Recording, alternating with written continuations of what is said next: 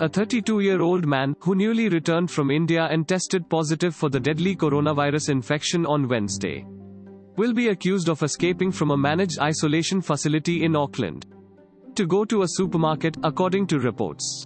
The man, New Zealand's latest new case of coronavirus infection, declared on Wednesday he escaped through a fenced area from an isolation facility about 6:50 p.m. on Tuesday, the New Zealand Herald reported. Thanks for listening to the latest News Suno. Download the latest News Suno app or visit latestnewsuno.com. Subscribe to our podcast on Spotify, iTunes or Google Podcast.